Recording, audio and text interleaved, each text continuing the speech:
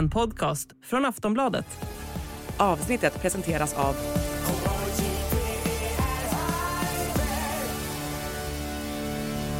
Stödlinjen.se, åldersgräns 18 år. I princip alla vill rädda klimatet. Men vem vill rädda partiet som pratar om att rädda klimatet? I helgen får Märta Stenevi en ny manlig parhäst att galoppera med. Men manegen är långt ifrån krattad i Miljöpartiet. Och var är väljarna när man behöver dem? Dessutom ska vi förstås analysera tårarna som alla pratar om.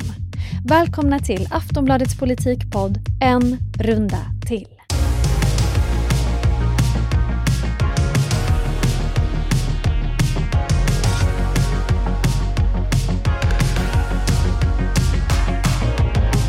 Hej My och Lena. Hej. Låt oss börja det här avsnittet i kammaren. Det var ju EU-politisk debatt igår, kanske inte någon fest på förhand. Men vi fick höra några väldigt hårda och känslosamma ordväxlingar som tände till lite grann mellan Ulf Kristersson och Magdalena Andersson. Det handlade om Hamas och om att Kristersson anklagar Socialdemokraterna för att romantisera terror. Om vi ska sammanfatta, låt oss lyssna på klippet. Jag konstaterar bara det som många har vittnat om. Att det var ett arrangemang med Hamas-företrädare och att den person som Magdalena Andersson personligen säger har vikt sitt liv åt att bekämpa Hamas var där och deltog. Är inte det en ganska uppseendeväckande uppgift? Det är väl en sak att säga att man inte tycker att det är bra. En sak att ifrågasätta. Att garantera att det här är en del i en livslång kamp. Min bestämda känsla är denna. Det finns en terrorromantik i vissa S-kretsar som borde besvära S-ledaren. Ulf Kristersson, herr talman, Ulf Kristersson, anklagar du Jamal Hamas för att vara en terrorromantiker? Hans sonhustrus familj utplånades för några dagar sedan. 36 personer. Bortsvepta i det här fruktansvärda kriget. Och du menar att han är en terrorromantiker som står bakom Hamas? Det är en fruktansvärd anklagelse, Ulf Kristersson. Du är landets statsminister. Hur kan du göra så här? Tårar från Magdalena Andersson här, Lena. Vilken är din reaktion? Ja, det var min reaktion är att Magdalena Andersson inte är en fullfjädrad drama queen. Men det blev ändå knäpptyst i kammaren. Man hade kunnat höra en knapp falla till golvet. Och Ulf Kristersson kände sig ganska tillplattad, tyckte det såg ut som. Att Magdalena råkade kalla Jamal El-Haj för Jamal Hamas tyckte jag var lite olyckligt i sammanhanget. Jamal Hamas. Ja, men i det här fallet tänker jag att alla ändå förstod vad hon menade. Att det blev en sån här felsägning som alla hade överseende med. Det var ingen som så här fnissade eller skrattade, och det har ju gissat att det kanske inte kommer ihåg jättemycket efteråt, eftersom det hade en sån allvarlig innebörd när hon sa. Det här att i dessa polariserade och polariserande tider, det är hög debatt, det är många känslor överallt. Det kanske inte är så konstigt att det smittar av sig även i kammaren, tänker jag. Nej, men just den här frågan har ju varit infekterad sedan den 7 oktober. Och frågan om Jamal El-Haj har ju varit ett problem för Socialdemokraterna sedan den där konferensen, alltså ännu längre tid. Och diskussionen kring vad man som politiker kan göra och inte göra. Det fanns ju, de flesta andra personer gick ju inte dit som var inbjudna till den här konferensen och valde att inte delta eftersom det var otydligheter kring den här konferensen. Och han fick ju också kalla handen för sitt parti när han sa att han ändå tänkte gå. Att partiet sa att då tar vi handen från dig, du är on your own i det här. Som det ju är ofta när man går emot sitt parti. Alltså de stöttar ju dig fram tills att du inte gör som de säger längre, och sen så får man ju fightas för sig själv. Så att det här är ju en problematisk fråga för partiet. Men han, om jag minns rätt, är han ju avstängd också fram till nyår. Precis. Ja. Alltså det som jag tyckte var intressant förutom själva Hamas-frågan och det är ju att det har ju funnits en ovanligt stor samstämmighet mellan Moderaterna och Socialdemokraterna i utrikespolitiska frågor ända sedan den här NATO-ansökan lämnade händerna på den ambassadör som lämnade in det för snart 2 år sedan.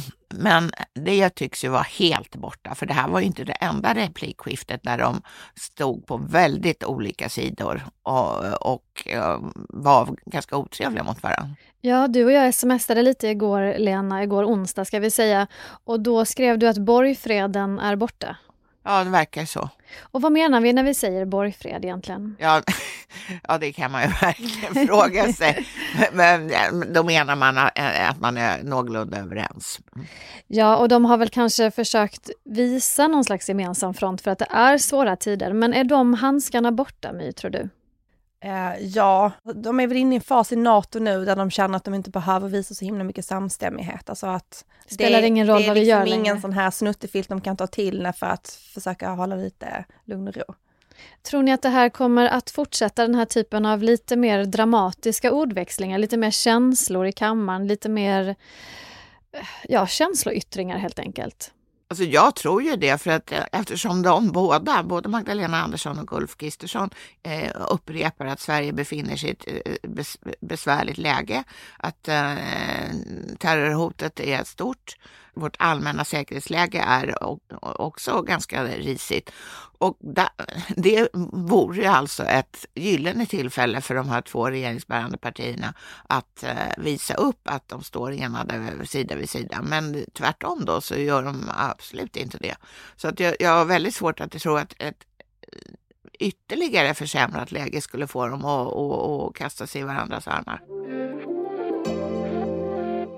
Turbulens hittar vi också i Vänsterpartiet som i söndags bestämde sig för att utesluta Björn Alling. My, kan du berätta, vem är Alling och vad har han gjort?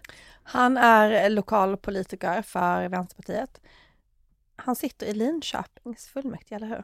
Han har kritiserat Nooshi Dadgostar och partiledningen för att vara ett undfallande i det här kriget mellan Israel och Hamas, undfallande mot Israel. Och nu när han då uteslöts, då menar partiledningen att det har varit en lång tid och många rader av orimlig kritik och påhopp från Björn Alling mot partiledningen. Alltså att om man inte följer partiet och vad partiet beslutar och står för, då ska man kanske inte vara medlem i ett parti heller. Björn Alling själv säger ju att den här uteslutningen beror på att han har kritiserat ledningens högervridning av partiet. Han tror att det ligger mer bakom helt enkelt. Egentligen säger de väl samma sak, att han har kritiserat partiet på ett sätt som gör att man inte längre kan ha kvar honom i partiet. Han menar ju då att det är den här högervridningen och de menar att det är kritik som liksom faller utanför vad partiet står för. Jag noterade att Lars Ohly, en tidigare vänsterpartistledare, han är väldigt arg över den här uteslutningen och skrev på Facebook: på min tid uteslöt vi rasister, nu utesluts en socialist, internationalist och miljökämpe. Jättearg Ohly. Är det någon som bryr sig om vad han tycker i det här, Lena? Nej, okej. Tvärtom så tror jag att Vänsterpartiet känner sig stärkta i att han tycker att det är en dålig idé. De litar ju inte 100% på Lars Ohlys omdöme, kan man väl säga. Är det någonting i det här med Alling som kan färga av sig på ett negativt sätt, tror du, på V och kanske på Nooshi Dadgostar framför allt? Nej, det tror jag inte. För de flesta människor är det här en nobody som de inte bryr sig om, och själva frågan är också av en sån natur, tror jag, så att det inte sätter några djupare spår. Däremot tror jag vi kommer få en uppföljning här, därför att han har ju själv meddelat Alling att han kommer att ta strid i den här frågan. Han kommer att röja under partiets kongress i maj 2024 och har visst stöd i partiet. Alltså det skulle jag gissa att det stödet det har åkt långt ner för den här ån under bron när vi kommer till maj 2024. Det är långt dit. Det är långt, långt dit i politiken.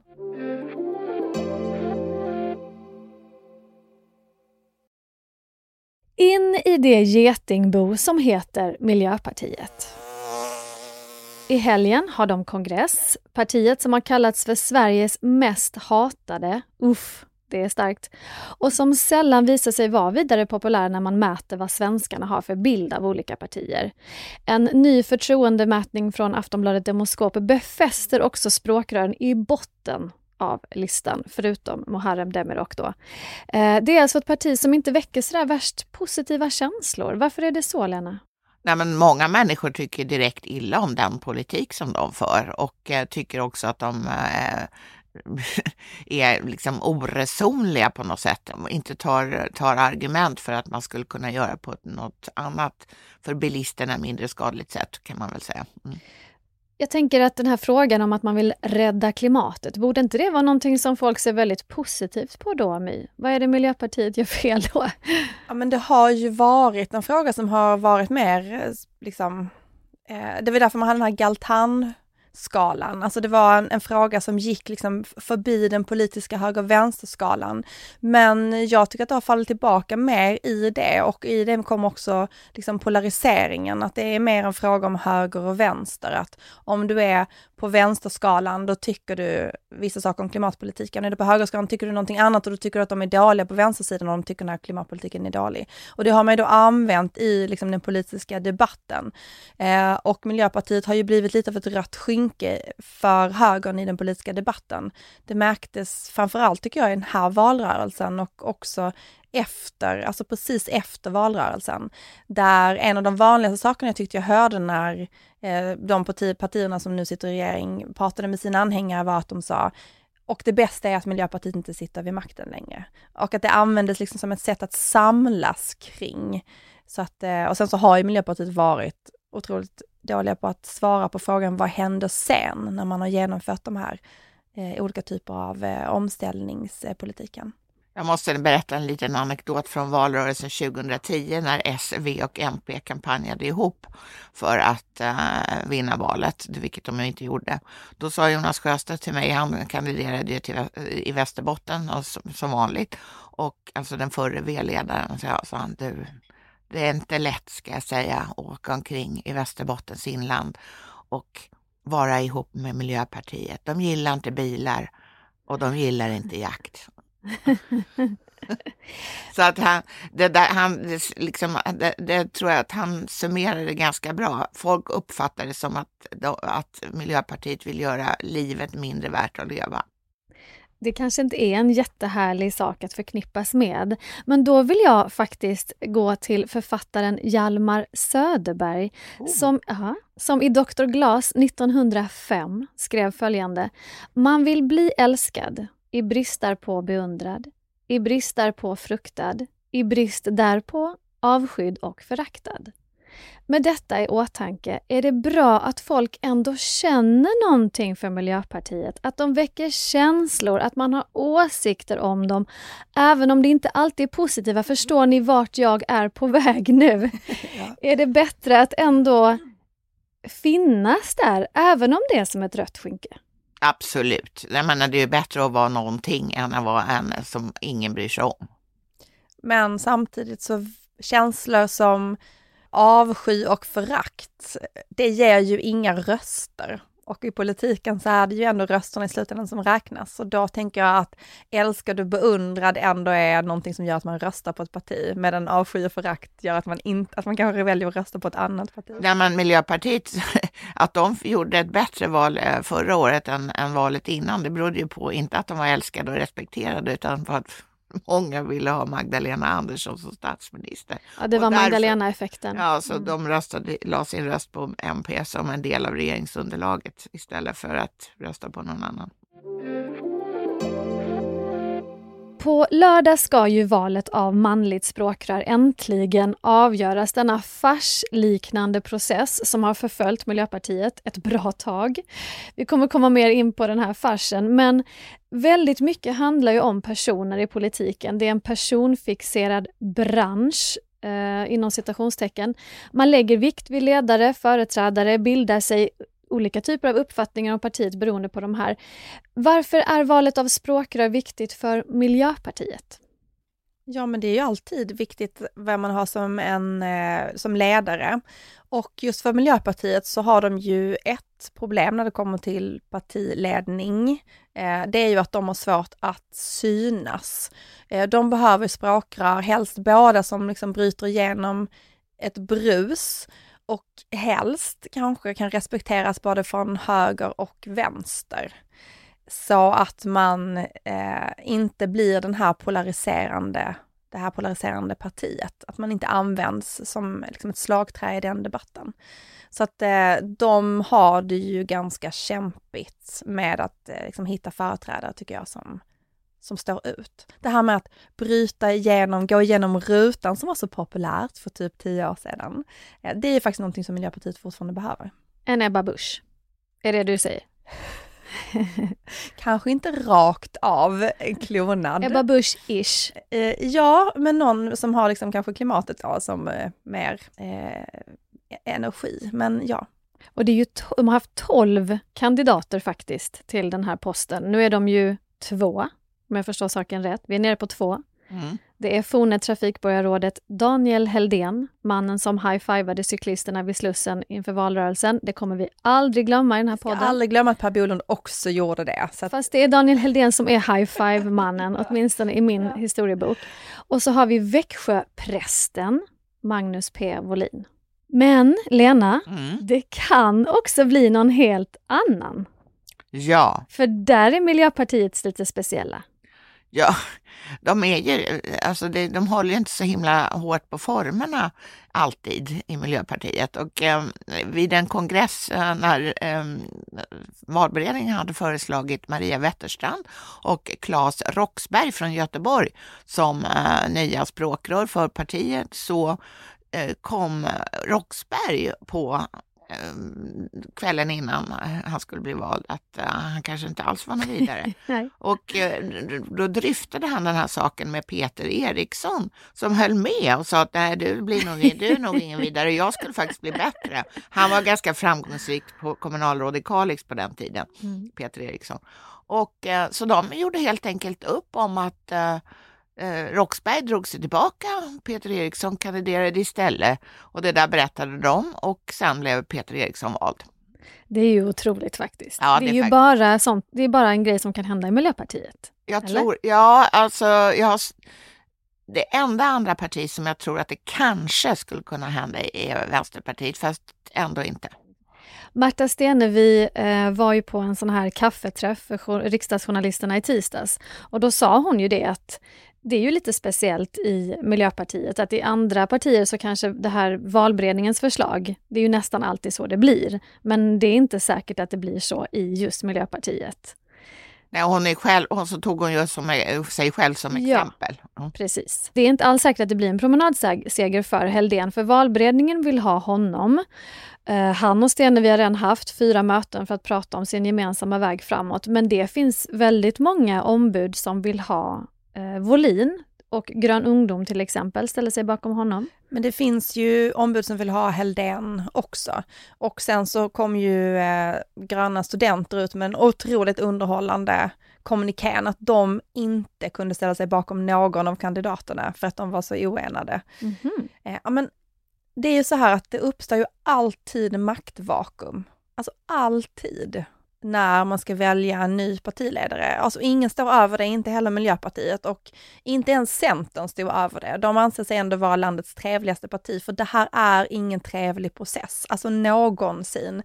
Jag tror att de partierna som har varit riktigt skakade har ju gått vidare i sina nästa processer nästan med bara en kandidat, för att man bara inte orkar ha de här uppslitande processerna. Och jag tror att det är ju lite bittert åt alla kanter, och jag tror att en anledning är att det handlar om vilken maktmötesställning vi vill ha, varför det blir de här liksom kamperna. Sen handlar det om vilken inriktning partiet ska ta. Sen handlar det också om konflikten mellan stad och land, alltså vilken fokus ska Miljöpartiet ha. Och Daniel Heldén, med honom så är de ju 2 stycken storstadsspråkrör. Just det, Malmö och Stockholm. Precis, och nu tycker jag kanske inte att det är så dumt, för att det är ju ändå där som Miljöpartiet har basen av sina väljare. Men sen så handlar det väl om att de behöver ju också ha svar för liksom, de gröna frågorna på landsbygden, och att de skulle behöva liksom lite tyngd i hur de pratar om det. Och så. Alltså man skulle kunna säga att valet av språkrör i Miljöpartiet, vare sig det är manligt eller kvinnligt eller både och, för närvarande är en helt ointressant historia. Därför att Miljöpartiet har ingenting att säga till om. Och de kommer inte ha det på 3 år. Men om de väljer rätt person så kanske de får mer att säga till om. Är det inte det de någonstans fabulerar om? Nej, men de är ju helt värdelösa ur maktsynpunkt. Tidöpartierna bestämmer punkt slut. Så oppositionen, som där Miljöpartiet då ingår, har inget inflytande och kommer inte ha. Men på sikt kan ju det här språkrörsvalet ändå ha betydelse. Och det beror ju på att just Miljöpartiet kan ingå ett framtida regeringsunderlag på den rödgröna sidan. Och där ser de väl sig verkligen som en parhäst till sossarna. Ja, men frågan är vad sossarna tycker. Det vet man inte. Bryr sig Magdalena Andersson väldigt mycket om vem som blir manligt språkrör? Det skulle jag tro. Att om det är en person som kan dra röster, så klart att hon välkomnar det. Är en person som inte kan dra röster, då blir ju Magdalena Andersson sannolikt ganska ledsen. Och tror ni att hon tänker att det är Helldén eller prästen? Det är klart hon tänker Helldén. Prästen är ju ingen som vet vem det är. Nej, vi kallar honom för prästen. Jag hoppas att han är okej med det. Men jag tyckte det var intressant det som du sa om att det handlar väldigt mycket om Märta Stenevis maktposition också när man ska välja ett språkrör, vad hon själv tänker. För det som jag har förstått i den här processen, det som har utkristalliserat sig, är att hon gillar att bestämma. Ja, och det skulle jag säga är en genomgående egenskap hos alla partiledare ändå. Absolut, det är väl jättebra att de gillar att bestämma. Men är det att hon kanske också tycker att det är lite knepigt att bestämma med någon? Hon kanske kunde köra över Per Bolund. Är det den bilden man får? Det är den bilden som har förmedlats. Sen så tror jag att egentligen hela Miljöpartiet är överens om att det är lite knepigt att vara 2 språkare, eftersom man måste då komma överens om vad man ska besluta om, och det är inte alltid helt lätt. Och någonting som man vet, det är ju att oenighet är aldrig bra för ett parti, och det tycker jag vi har sett de senaste veckorna sedan det här debaclet med presentationen av Helldén och rapporteringarna kring hur arg och sur Märta Stenevi var kring att han blev valberedningens förslag, så har de ju verkligen jobbat. De har teamövat på att få det se ut som att de nu har kunnat närma sig varandra. De har läkt de här såren och gått vidare. De har pratat jättemycket om det. De pratade om det på en presskonferens i tisdag, som pratade om det på den här när hon var i riksdagen och träffade journalister. De har pratat om så här hur mycket, det handlar inte om leenden utan vi ler och vi är eniga, och den konstigaste uttrycket för det här var väl egentligen på den här presskonferensen i tisdags när Helldén också sa så här: vi tittar inte bara på varandra, vi tar på varandra också. Ursäkta? Och typ så här klappade henne på armen. Och då kände jag så här, ja men okej, det går inte lika bra som de kanske hade hoppats. De kanske har gjort såna här tillitsövningar, ni vet, den ena ska stå och ta emot den andra när hen faller. Har ni gjort såna på såna här teambuilding-konferenser? Det har jag gjort, det är ju fruktansvärt läskigt. Men det kanske är där de har varit, Lena, och det är kanske det de behöver. Alltså, språkrören är alla ära, men de bestämmer ju inte. Utan det är ju partiet som bestämmer. Det är partistyrelsen, det är riksdagsgrupp och så vidare. Vad de helt regerar över är ju något annat, nämligen kommunikationen. Och den är ju otroligt viktig för ett parti. Och Märta Steneborg tyckte jag var lite inne på det där vid den här träffen som vi nu har pratat om flera gånger.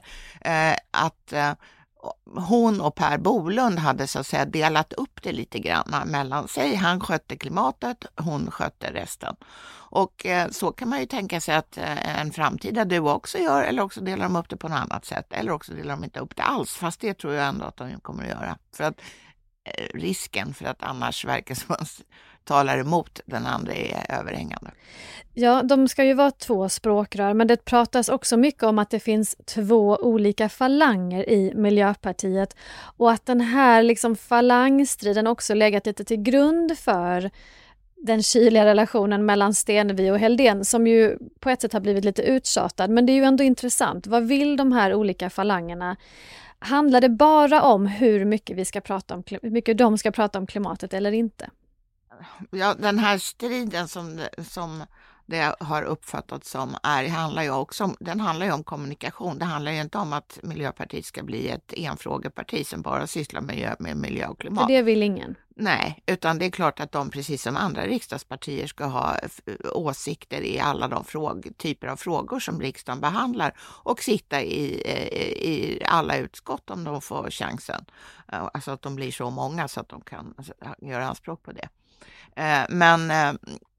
Utan det handlar ju just om kommunikation. Och då anser ju Helldén då att de ska i möjligaste mån koncentrera sig på miljö och klimat, som är den fråga som väljarna tycker att att Miljöpartiet är duktigast på av samtliga partier i riksdagen. Så det är en USP för Miljöpartiet. Och Stenevi tycker att... Stenevi anser då att man ska bredda budskapet. Men då undrar jag, för partiet kom till konklusionen själva efter förra valet att de måste fokusera mer på klimatet då i kommunikationen.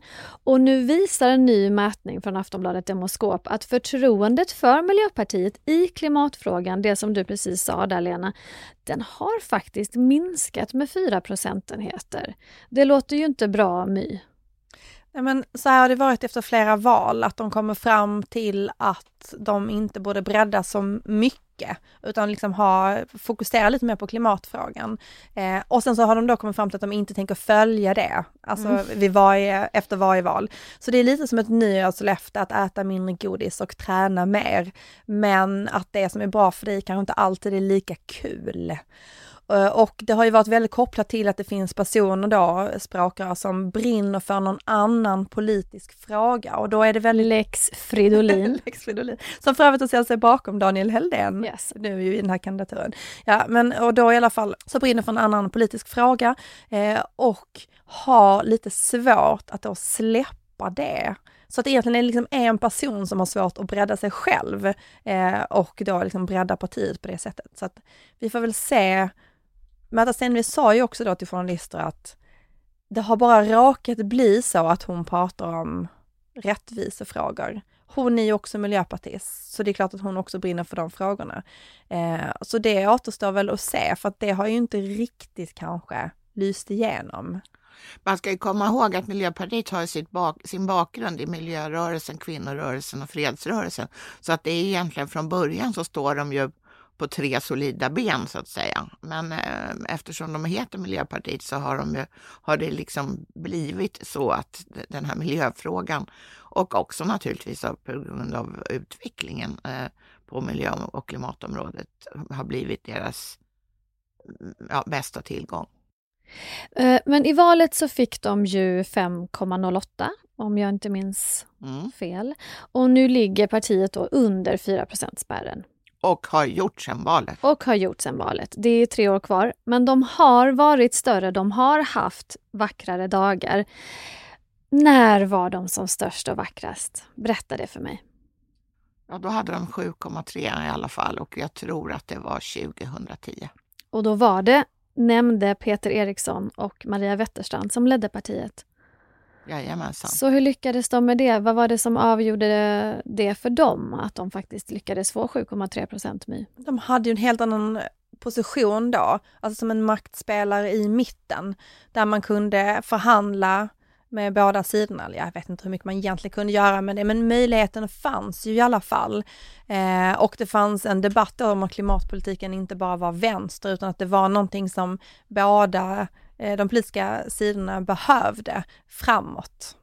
Alltså 2010 så gick S, V och MP till val tillsammans på ett gemensamt valmanifest. Och jag tror att det var Miljöpartiets räddning. Eller det var det som var skälet till att de gjorde sitt hittills bästa val. Och det därför att de kunde addera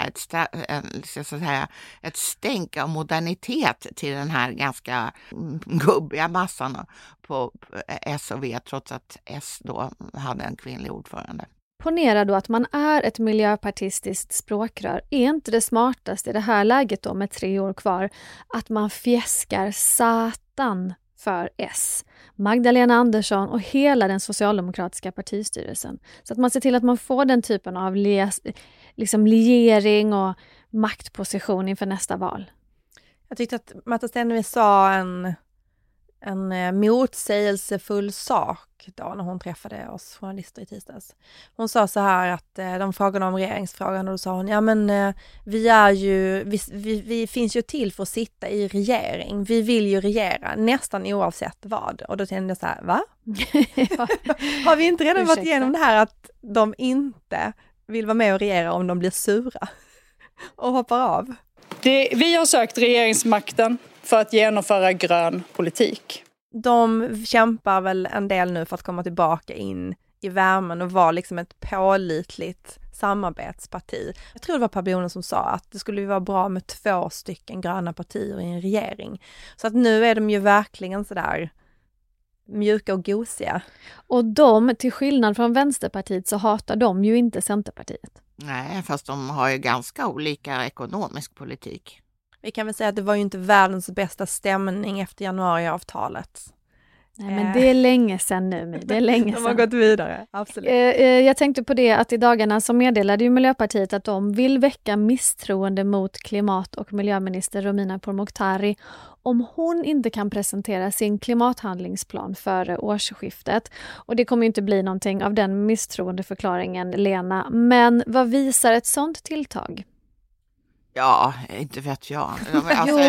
Jo, du sa till mig att det visar att de vässar klorna. Ja, de vässar klorna, men alltså till ingen nytta. Men de vet ju redan från början att de kommer inte få en majoritet för att Romina Pourmokhtari ska lämna regeringen. Nej, men det kanske är en markering, det kanske är en viktig markering att visa att man Alltså, håller emot. Det är liksom dumt hela vägen. Alltså om man tittar så här på siffrorna. Man måste ha 35 röster för att väcka ett misstroende. Det har inte Miljöpartiet, de är 18 stycken. Sen måste man ha 75 röster för att fälla ministern. Det har inte helst den här samlade oppositionen, de är 173. Så det finns liksom ingenstans i detta är det här någonting annat än någon som bara skriker in i mörkret i ett hål. Men Miljöpartiet kan ju få hjälp av Vänsterpartiet för att väcka misstroendevotum, eftersom det är någonting som Vänsterpartiet brukar tycka är urkul, hur fånigt den är. Så att de kanske kan förenas i den här fånigheten, men som sagt i nästa steg så är det ju utsiktslöst. Om ni i ett enda ord ska säga vad Miljöpartiet behöver koncentrera sig på de närmaste 3 åren, vad är det då? Det kan också vara ett namn. Klimatet. Målkonflikter. De behöver ha svar på det här som Lena beskrev innan. Det här med att de är ett parti som många anser vill göra deras liv sämre. Och då menar ju Miljöpartiet att nej, men vi vill göra ditt liv bättre. De förstår bara inte att det är det vi vill göra. Men då är ju frågan hur? Och på vilket sätt? Och där har de ju en väldigt lång resa.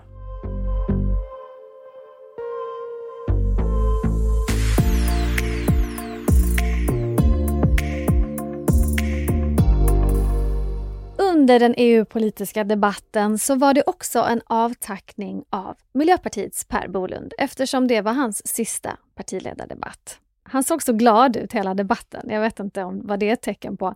Men han fick presenter förstås som sig bör. Han fick en basketboll från Johan Persson. En bok om vandringsleder i Stockholm av Magdalena Andersson. En EU-slips av statsministern. En regnponcho av Nooshi Dadgostar. Och så vidare. Som den gode miljöpartist Per är så vet jag att han köper en del kläder på second hand. Jag är lite förvånad över det här klädtemat som har dykt upp i avtackningarna här. Men även jag har köpt en slips. Och min present till dig är då en slips som jag fyndar på Myrorna. Jag tycker själv att den är ganska stilig. Vad tyckte ni om presentuppbådet? Jag tyckte det var ganska kul med den där regnponchon faktiskt. Men det berodde lite på hans, när han tackade Nooshi Dadgostar för den här regnponchon så sa han att det i takt med försämringen av klimatet så skulle en regnponcho bli allt mer nödvändig att ständigt ha med sig. Ja, just det. Det var mycket klimat i de här presenterna. Kanske inte så otippat, My. Där han såg liksom mest överraskad ut, det var väl Muharrem Demiroks present. Och som jag uppfattade det var lite svårt att förstå. Men hade de gett pengar för att plantera mer blommor i vägkanten, eller hur? Det var liksom en riktad satsning inom WWF. Så uppfattade jag det i alla fall. Och att han blev så uppenbart rörd av att det här var liksom typ det finaste han någonsin hade fått. Biologisk mångfald i vägrenen. Ja, då känner de ju honom väl i så fall. Ju. Men det mest överraskande presenten tyckte jag ändå kom från Sverigedemokraterna. Jimmie Åkesson var inte med i debatten, han hävdades att han var sjuk och istället var Martin Kinnunen där och det gav Per Bolund en insamling, sa han, för något projekt i Östersjön. Och jag såg framför mig hur de gick omkring liksom på Sverigedemokraternas kansli. Med kollekthoven. Ja, vill du ge 20 till Bolund? Ja. Det nämndes inte hur mycket pengar den här insamlingen hade gett. Nej. Det var lite fuffens faktiskt. Ja. Mm. Men jag tror att han fick väl det på någon lapp där han fick se det. 620 kronor skänker vi här med. Och jag säger inte att man inte kan bli sjuk, men jag säger också att jag såg Jimmie Åkesson gå in på Rosenbad på tisdag eftermiddag. Dagen innan alltså. Han har ju då så väl spritt sjukdomen ganska väl innan vi är inne på regeringskansliet. Oh no. Men vad kommer ni att sakna med Per Bolund då? Nu får ni säga hej då. Ja, men lite grann det han själv sa, nämligen att han var tråkig och saklig. Och det tycker jag, på sätt och vis tycker jag det är väldigt härligt med någon som skiter i att göra sig till. Han har trampat på i sina olika uppdrag och varit tråkig och saklig. Skit i karisma, prata politik. Det har varit hans grej, va? Ja, och det är klart att det är ju inte, man drar ju inte på smidbanden, men å andra sidan så kanske man respekterar människor som gör det så. Men jag håller med. Och en annan sak också tycker jag att han är ju en politiker som alltid engagerat sig i att debatten ska vara snäll och ärlig. Och det är ju någonting som tummas lite på i dagens politiska debattklimat, tycker jag. Och jag tycker att det är en hedersvärd position att ha. Att det är ändå det som är viktigare än att man får in en liksom punchline någonstans. Då tycker jag vi säger tack och bock hedersknyffen Per Bolund. Må du cykla vidare i lycka och välgång. Ungefär så. Absolut. Ja. Och så säger vi tack härifrån studion. Vi hörs ju nästa vecka och då är det dags för Sverigedemokraternas landsdagar. Vi kommer vara på plats i Västerås och podda därifrån. Alltså det blir så mycket. Oj. Ja, det är så spännande. Vi säger hej då. Hej då. Hej då.